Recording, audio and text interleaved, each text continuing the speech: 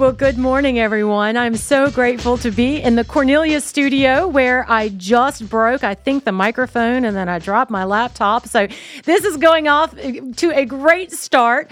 Happy Friday and happy ponytail weather. I don't know if you're watching me online or on the streams, but it is definitely hot outside, and us ladies know how to throw our hair back, and today is one of those days. I want to say thank you so much for listening to me on WSIC, and if you're not on the radio at 105.9 or 100.9 FM or 1400 AM, you can always listen to us on Facebook Live and the social media platforms. Thank you. We're going to have a great show today. In our second segment, we are going to welcome Senator Deanna Ballard. Now, she is not serving in the Senate currently, but she is trying to be your next lieutenant governor. So we are going to speak to her all about that, and I'm so excited to have her on the show. But right now, we're going to talk a little bit about the budget, and who doesn't love talking about a budget? Well, I mean, most of you, I know, because when you hear budget, it's like cringe, because that means you can't go to that Tuesday night dinner because you're on a budget. But this is a little different. It's a $32 billion budget that's currently being negotiated between the House and the Senate. Then after we speak with Deanna, we're going to go to the veto watch. There are 6 bills now that we need to reconsider after Governor Cooper has vetoed them. So we're going to go through those bills and talk about why. And actually, I pulled down his veto statement so we can hear from the man himself about why he did not like the bills that we have put forth. At the end of the show, we're going to have a conversation, and this is going to be a little bit about caller participation. And again, we do take all calls during the show, and you can call the studio phone number at 844-STUDIO-4. That is 844-788-3464. You're welcome to call in. We won't take callers when we speak to Deanna Ballard, but we will be taking callers throughout the hour otherwise. But I'm going to ask for you to weigh in, something that I'm really heavily considering myself, and this is this whole casino/entertainment venue debate that is currently going on, or at least there was legislation that was leaked to the press this past 2 weeks ago. There's a lot of conversation about what does this look like and how are we going to vote on it. I am absolutely seeing both sides of the issue, so I'm going to ask for your input because I want to hear from you and how you would like for this to unfold. Then lastly, if we have a little bit of time, we're going to talk about the ferry versus tolls road. So I was grateful that Nick Oshner, WBT reporter, was very adamant about covering a great story, and I hope some of you saw his investigative reporting on WBT about how North Carolina has the second largest ferry system in the United States behind the state of Washington. And some consider it an absolutely economic engine. And they want to make sure that most of those lines remain free. And some of us others who live with toll roads actually say, well, if you're going to pay for that convenience of being able to access a certain area faster, then you too should enjoy the ability to pay for it. So we've had a very big conversation about that, and my understanding is we are going to have some further discussions and some media coverage, so I wanted to go through that with you all. But I do want to say thank you again for listening to This is Senator Sawyer on WSIC Radio. Haven't been around a lot because it's summertime, but not because I'm just laying at the beach, which I hope to be doing next week. It's because we travel a lot for legislative conferences. And it's before I got elected, I thought, oh, those are just seems like big, breaks and you're not doing anything. But man, when you get to those, like the one I was at last week or the week before last in Charleston, you learn so much from other states. What are they doing? What is working? What isn't working? And I really enjoyed, because I have a heart and a head for the transportation system, going to the port of Charleston, seeing how that is such an economic driver for the state of South Carolina, learning how we can better support our own port in Wilmington, North Carolina. What are the challenges and how do we attract more business? And those kind of things are just lifelong lessons that you learn, and you learn them for good and for bad, and see what other states are doing. So thank you for the folks who filled in for me, and you guys who continue to watch, because we are listening, because it is important to have those conversations. And the last week, again, was when I was with National Coalition of Insurance Legislators. Yes, that is called NerdFest for some of you who don't like insurance.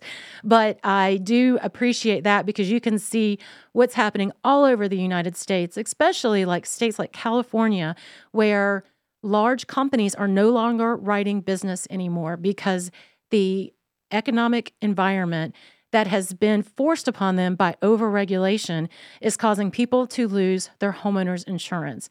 Same thing is happening in the state of Florida. Maybe not so much economic regulations, but absolutely the cost to rebuild after hurricanes. And what lessons can we learn to make sure that North Carolina doesn't get in that same situation? So those are some of the reasons why I wasn't around. And so I thank you for those who filled in for me, and I'm so appreciative of the time. So before we get to Deanna Ballard after the break, I do want to go through the budget watch and what's the holdup. Now, remember, the budget for North Carolina runs from July 1 to June 30th. If this was the federal government, you'd be hearing all of these reports about government shutdown and this business or this agency is not going to be able to open. I know they usually do the park system because everybody loves a park. But that doesn't happen in North Carolina. We adopted something that's called a continuing resolution, so that when the budget is not passed by the time that the fiscal year starts, the government does not shut down. Sometimes I don't know if that's a good thing. I wish we kind of did have a breakdown, because it would force us to get it done at the time. But as I've learned through my service, that it is very difficult to negotiate between the House and the Senate, because they do absolutely have similar priorities, but with different views on how to get to those priorities. And one of the big priorities that you have seen in the paper and online is that the personal income tax reduction. It has been a long held belief of Senator Berger and the finance chairs in the Senate, traditionally, regardless of who they are, is that we need to lower the income tax, or the personal income tax, for all North Carolinians. We did that last session. In last session, we did a graduated reduction of income tax to go from 5.25% all the way down to 3.99% starting in 2027.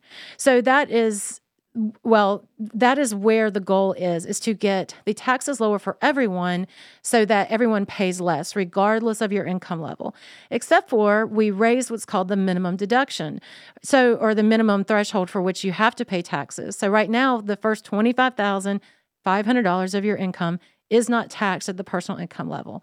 So our goal is because there has been an overcollection of taxes, even though we've cut taxes in the past, which they said Chicken Little said the world's going to fall if we continue to reduce taxes, and thankfully they haven't.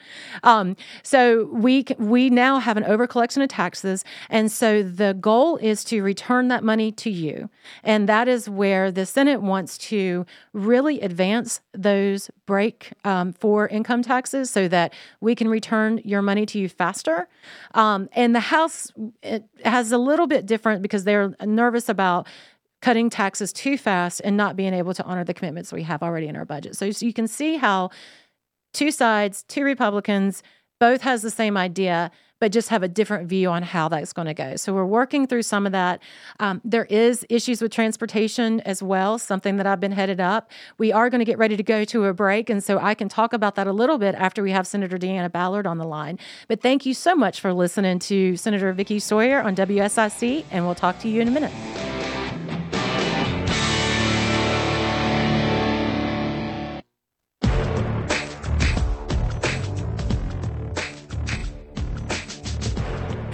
Well, welcome back, everybody. I am so excited to introduce a friend, but also a colleague, and possibly your next Lieutenant Governor. Senator Deanna Ballard is on the line. And Senator, before we say hello to you yet, I got to brag on you first, okay? So I do. So thank you so much for calling in. This is Senator Deanna Ballard on the line. But when we were in the throes of COVID, in fact, I almost shudder when we even say that word anymore.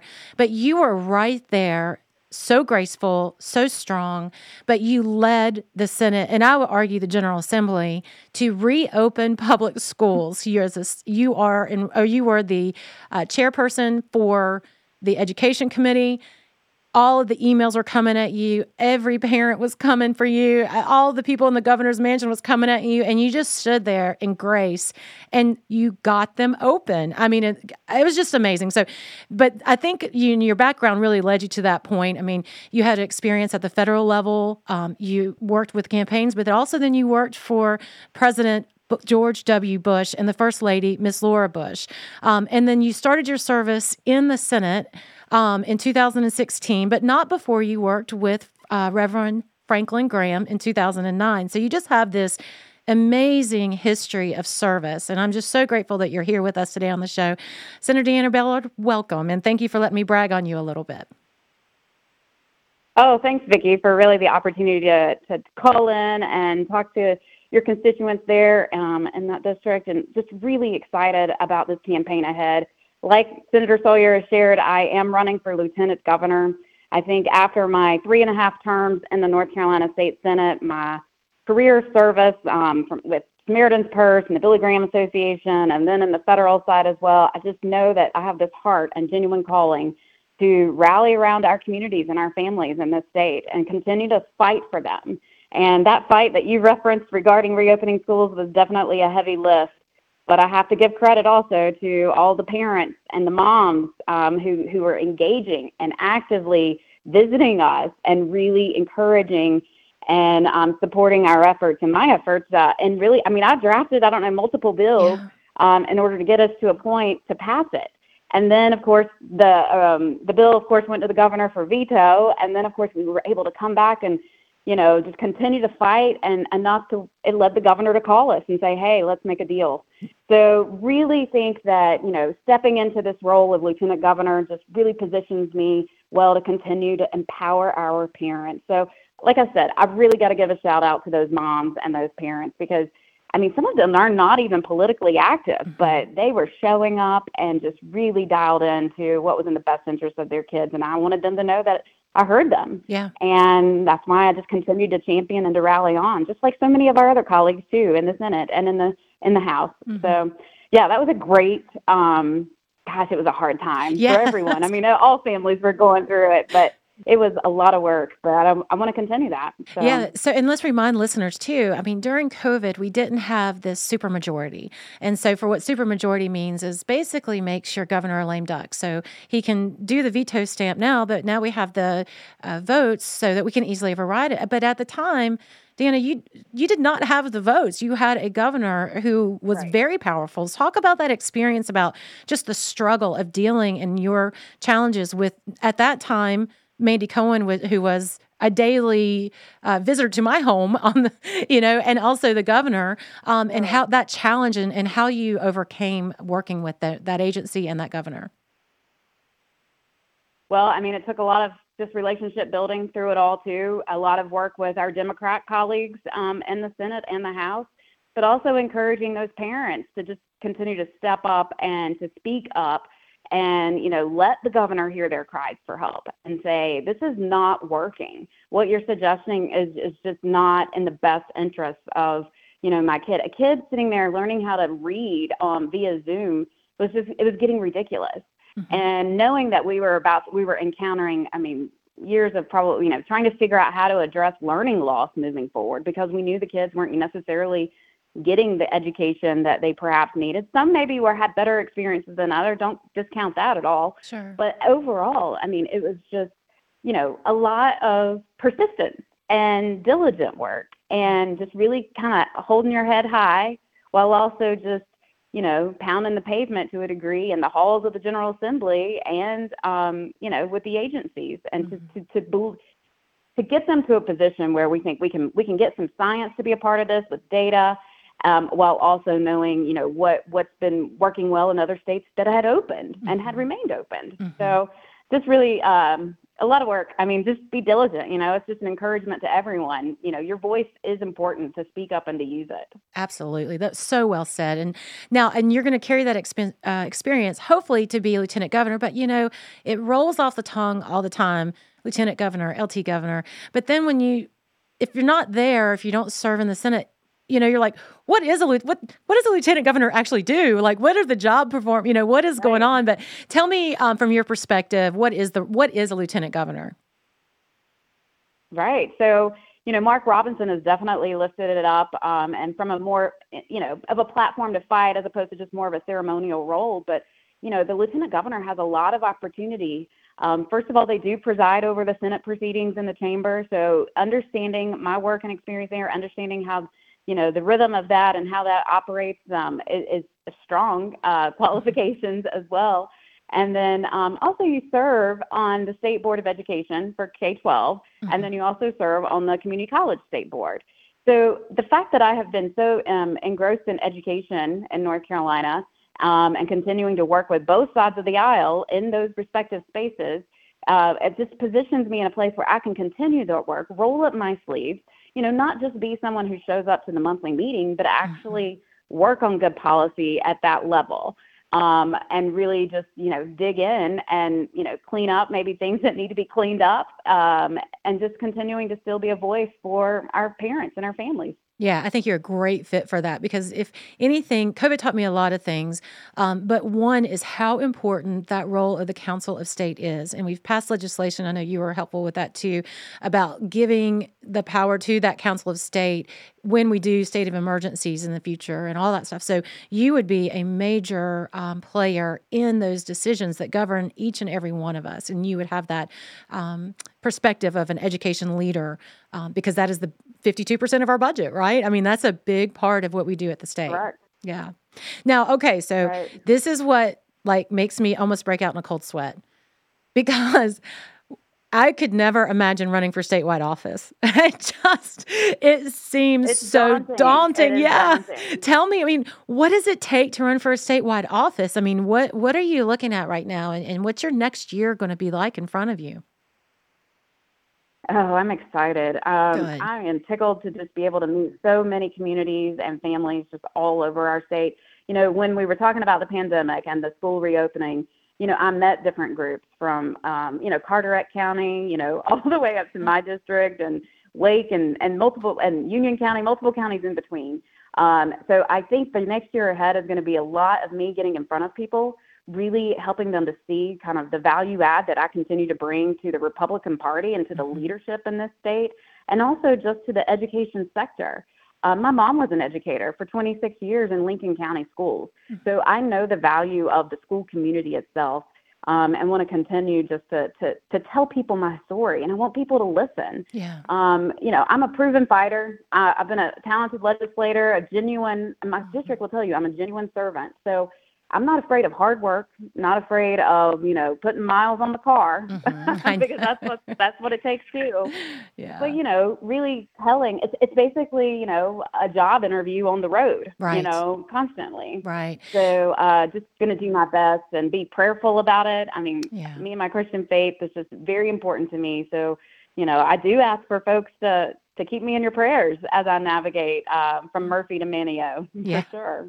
And then you brought up a good point that I had wanted to make. This radio show that you're calling into now, I mean, we're in the Lake Norman area, Iredell County, North Mac, but you're kind of, even though your resident says Watauga County, you're a hometown girl. You grew up right across the river, I guess you would say, from here. And so your family's still in Lincoln County, and you have a really good network of support and friends in this area. So I'm so glad. Now, speaking to those network of friends and family and our listeners, and they want to learn more about you, and if they obviously want to donate to your campaign, and tell us how to reach you and follow you and support you, or if they want to invite you to their local women's club or men's club to speak and meet with them. Talk about how we can help you become our next lieutenant governor.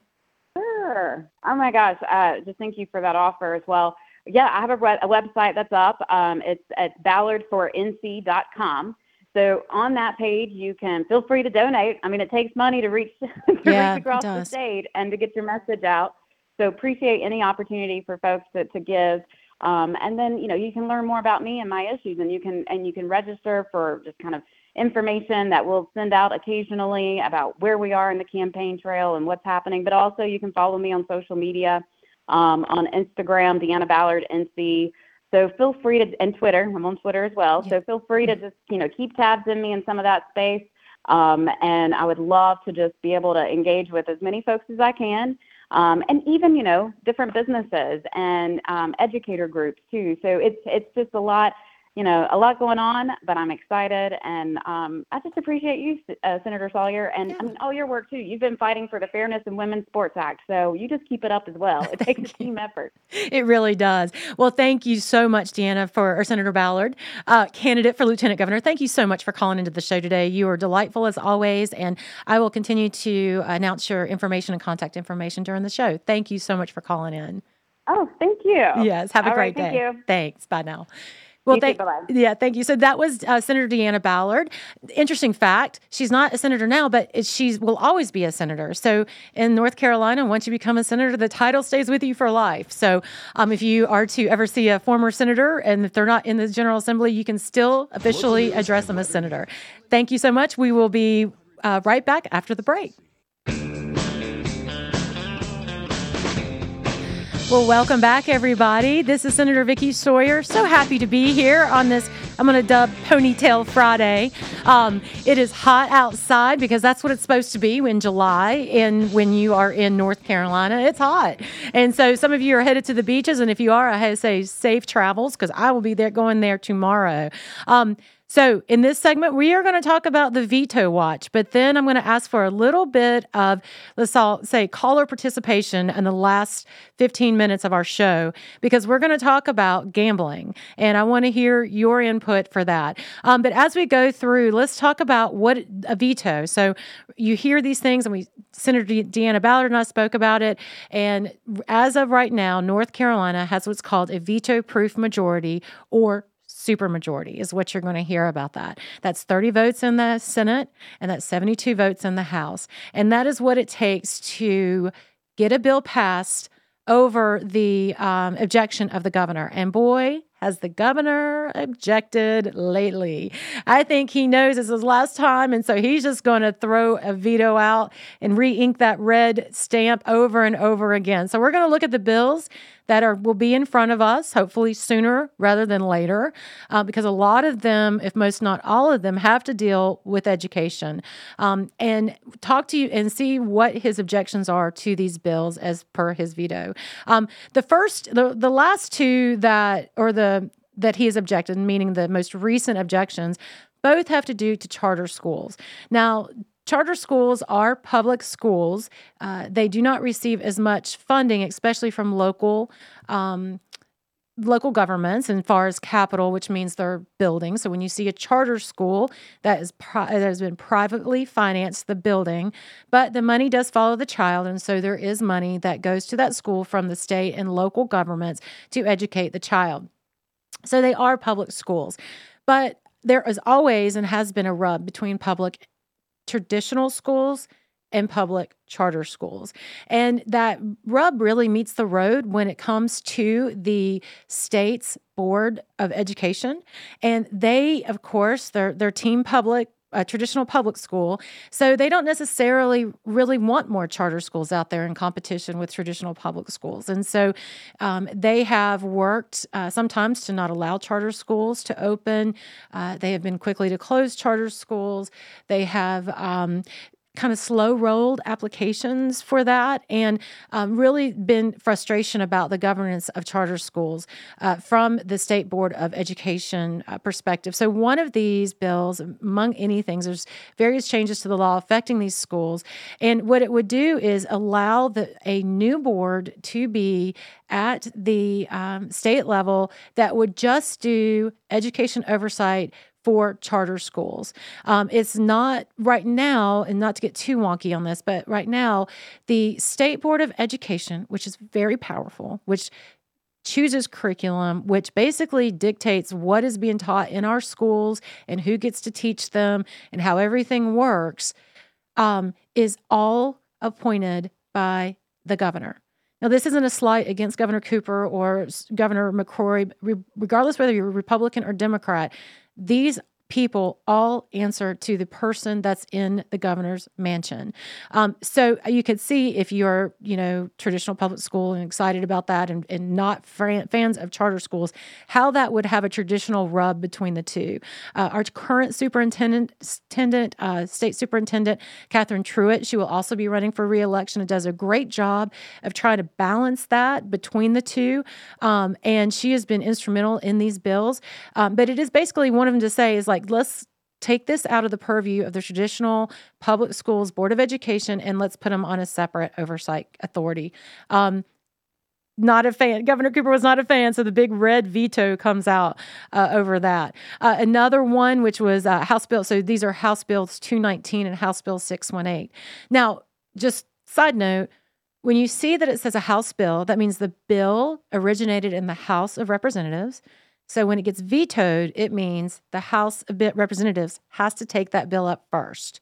So House Bill 219, House Bill 618, the Republican majority has to have their members there, 72 of them, to override the veto. So that is how this will go. So both of these bills should be coming up. Governor vetoed the second bill, the 618, and he just said that there's failing charter schools and will be allowed to operate and shortchange their students. Guys, there's a lot of failing traditional public schools too. I mean, there's even in our own Mecklenburg County, we have seen abysmal test scores come out for the past 10 years in some of these schools.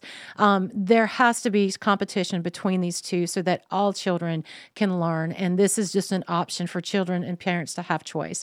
So those two are waiting to be overridden. Another one that he vetoed was House Bill 488. Again, remember, it's House Bill, so it starts in the House. And it was the Building Code Council to create the residential code to amend various provisions, blah, blah, blah. So huge bill, but environmentalists were all upset about it because they were not adopting these next generation, environmentally stringent codes to make you and I put certain things in our homes, in our new homes, or in reconstruction that would be more, quote, environmentally friendly. So it says his veto message is this bill stops important work to make home construction safer for disaster and energy efficiency, and ultimately would cost homeowners and renters more money. It's actually the opposite there, buddy. There are things in there that are just industry pushed by the environmental community, and the reason, which is why for his veto. So we have that one coming up. Probably the most ones that will get the most attention and the ones that I'm very passionate about. The one bill, House Bill 574, I co-authored, I worked on it. Again, it started in the House. I was very excited that Representative Jennifer Balcom, as a freshman, was able to champion this. I wanted her to do that. But it's an act to protect opportunities for women and girls in athletics, or fairness in women's sports. So again, this has been really heavily covered, something that I was very excited and passionate about as a former athlete, to protect women in sports. It's not to say I don't like people who are not women or biological women. I'm just saying that if we are going to have fair competition in sports, then we need to have biological women playing against biological women. He vetoed that House Bill 574, and his veto message was, we don't need politicians inflaming their political culture wars by making broad, uninformed decisions about an extremely small number of vulnerable children. They are already handled by a robust system that relies on parents, schools, and sports organization. Okay, well, we have a young woman from Cherokee, North Carolina that still has brain injury and cognitive issues because she was playing volleyball against a guy, biological male playing in a female sport. And this guy wasn't actually really big. I mean, he wasn't like a strong, buff guy. I mean, he's it just, but anyways, so when he went to go spike the balls, you can see it actually. You can look it up on YouTube. She went down and her head hit the ground and she's still suffering to this day. So an extremely small number of vulnerable children, I would say there's an extremely large number of vulnerable children, and those are women athletes who are playing sports, that we should not have that to happen. We have seen this litigated over and over again in other states. But I'm so excited that we have this veto in front of us, and I'm excited for the House to bring it over to the Senate because I'm ready to get this into law. Remember, it also does K-12 education, and then we added in colleges, both private and public colleges in North Carolina. The last one has been very, very hotly debated as well, and it's something I'm in complete support in, House Bill 808, an act to prohibit gender transition procedures for minors. So in other words, if you're less than 18 years old, take the hormones and the surgical procedures away and let a kid be a kid. Thank you so much for listening. This is Senator Vicky Sawyer. We're going to talk all things gambling coming up, and welcome your calls on WSIC. Thanks.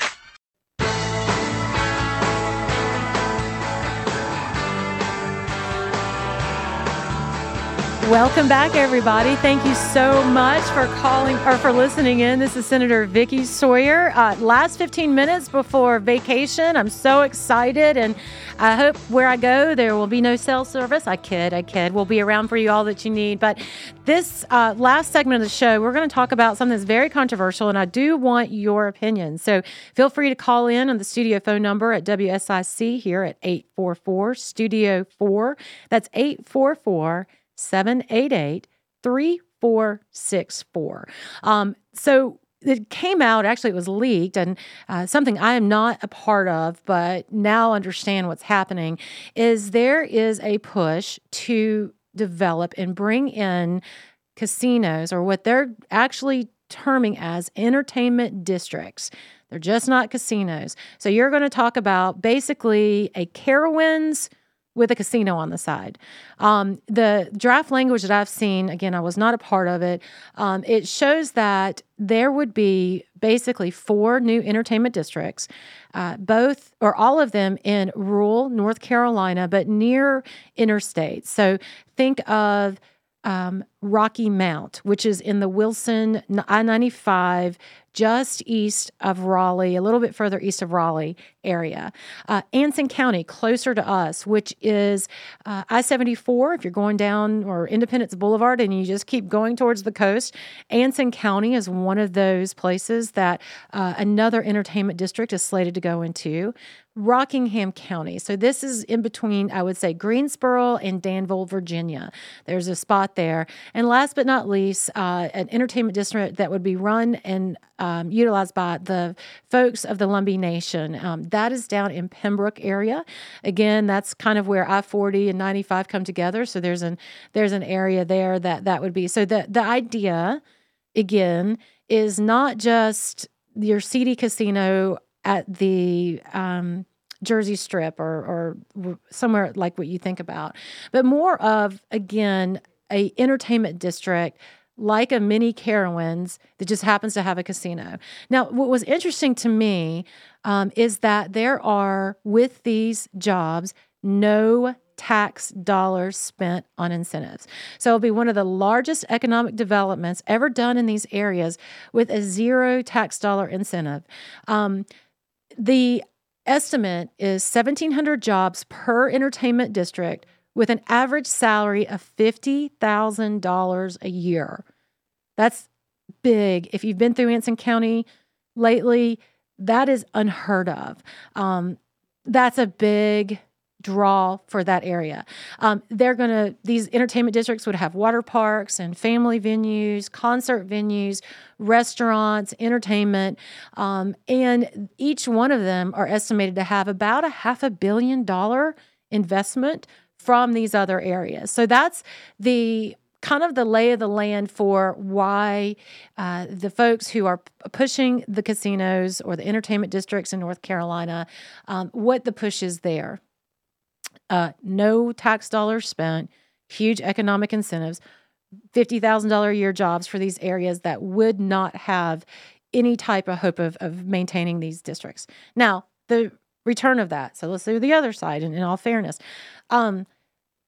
People, and especially in North Carolina, we have a tradition of not liking casinos or gambling. I remember one of the big issues, especially when we were doing the state lottery, is it was very contentious, and it barely passed. People think that it is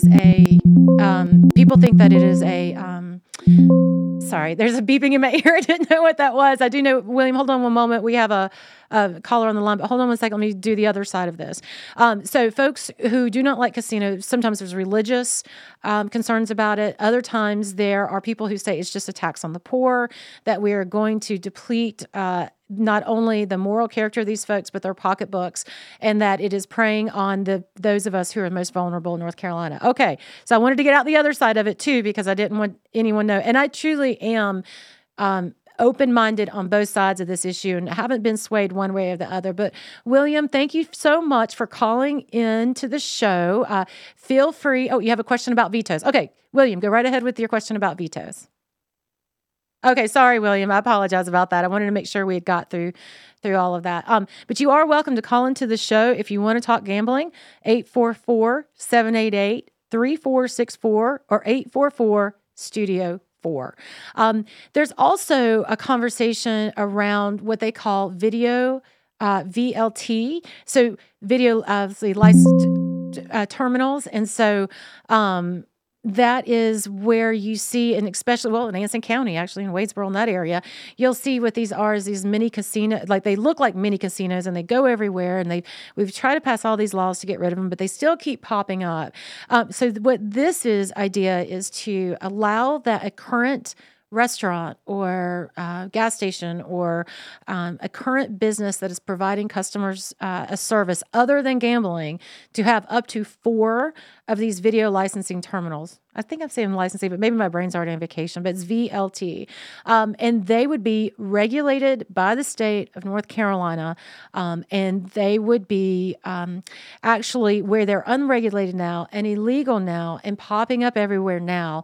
This way, it would be a way for us to regulate an unregulated business and be able to pull in possibly hundreds of millions of dollars of additional revenue, again, to lower the overall tax burden on everyone else.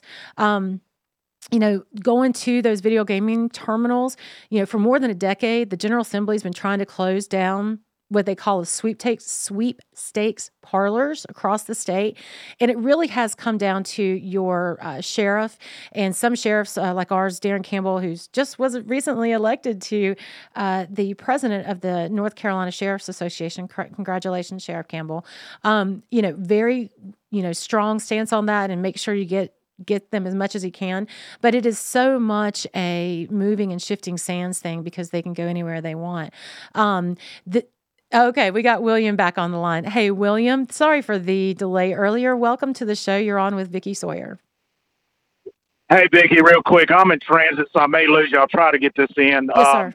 Pandemic hit us real hard, and in some ways we're still dealing with that. It's calmed down some, but is there a plan in place should that pandemic arise again? And in my opinion, I think it will. Okay. It's just a matter of time.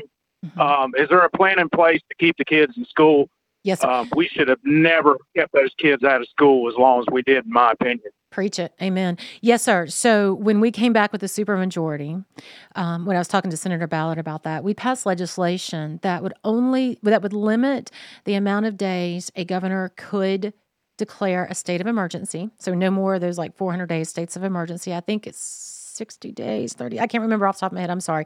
But it's within a month or two. And then the state of emergency declaration has to go to the Council of State, which means Lieutenant Governor, Secretary of State, like those statewide elected folks who run different agencies. And only with their vote can the state of emergency come back in. So yes, sir, we've reined in the governor's powers on that. Was one of the first things we did when we came back, because that was absolutely crazy. It was just nuts. Absolutely. And I know if we could get Mark Robertson in there and the lady friend that you had on your show earlier this morning, representing the state of North Carolina, it would help the school systems out for sure. Absolutely. Because the governor we got in place now did not do a thing, in my opinion. He kept the state closed for too long. And let's face it, schools are our future. Mm-hmm. Unfortunately, I have my grandchild out of school right now. She's being homeschooled for other reasons.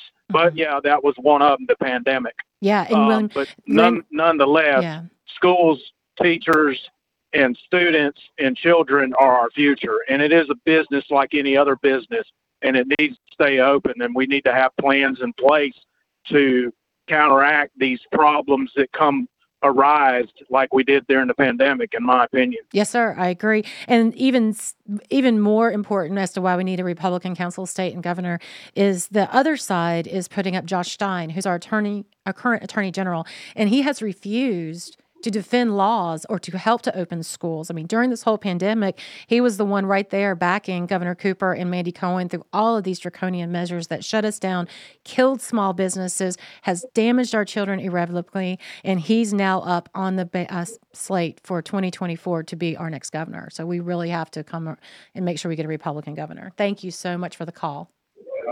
Thank you so much for listening. Thank you, Vicki. Yes, sir. Well, we just have a few more minutes here left, and so we will kind of just put a bow tie around this issue of casinos and video gaming terminals, and absolutely will try to get someone on who can speak maybe on both sides of this that are in the industry or who are against the industry to see what we can have as we explore these next options. So we are...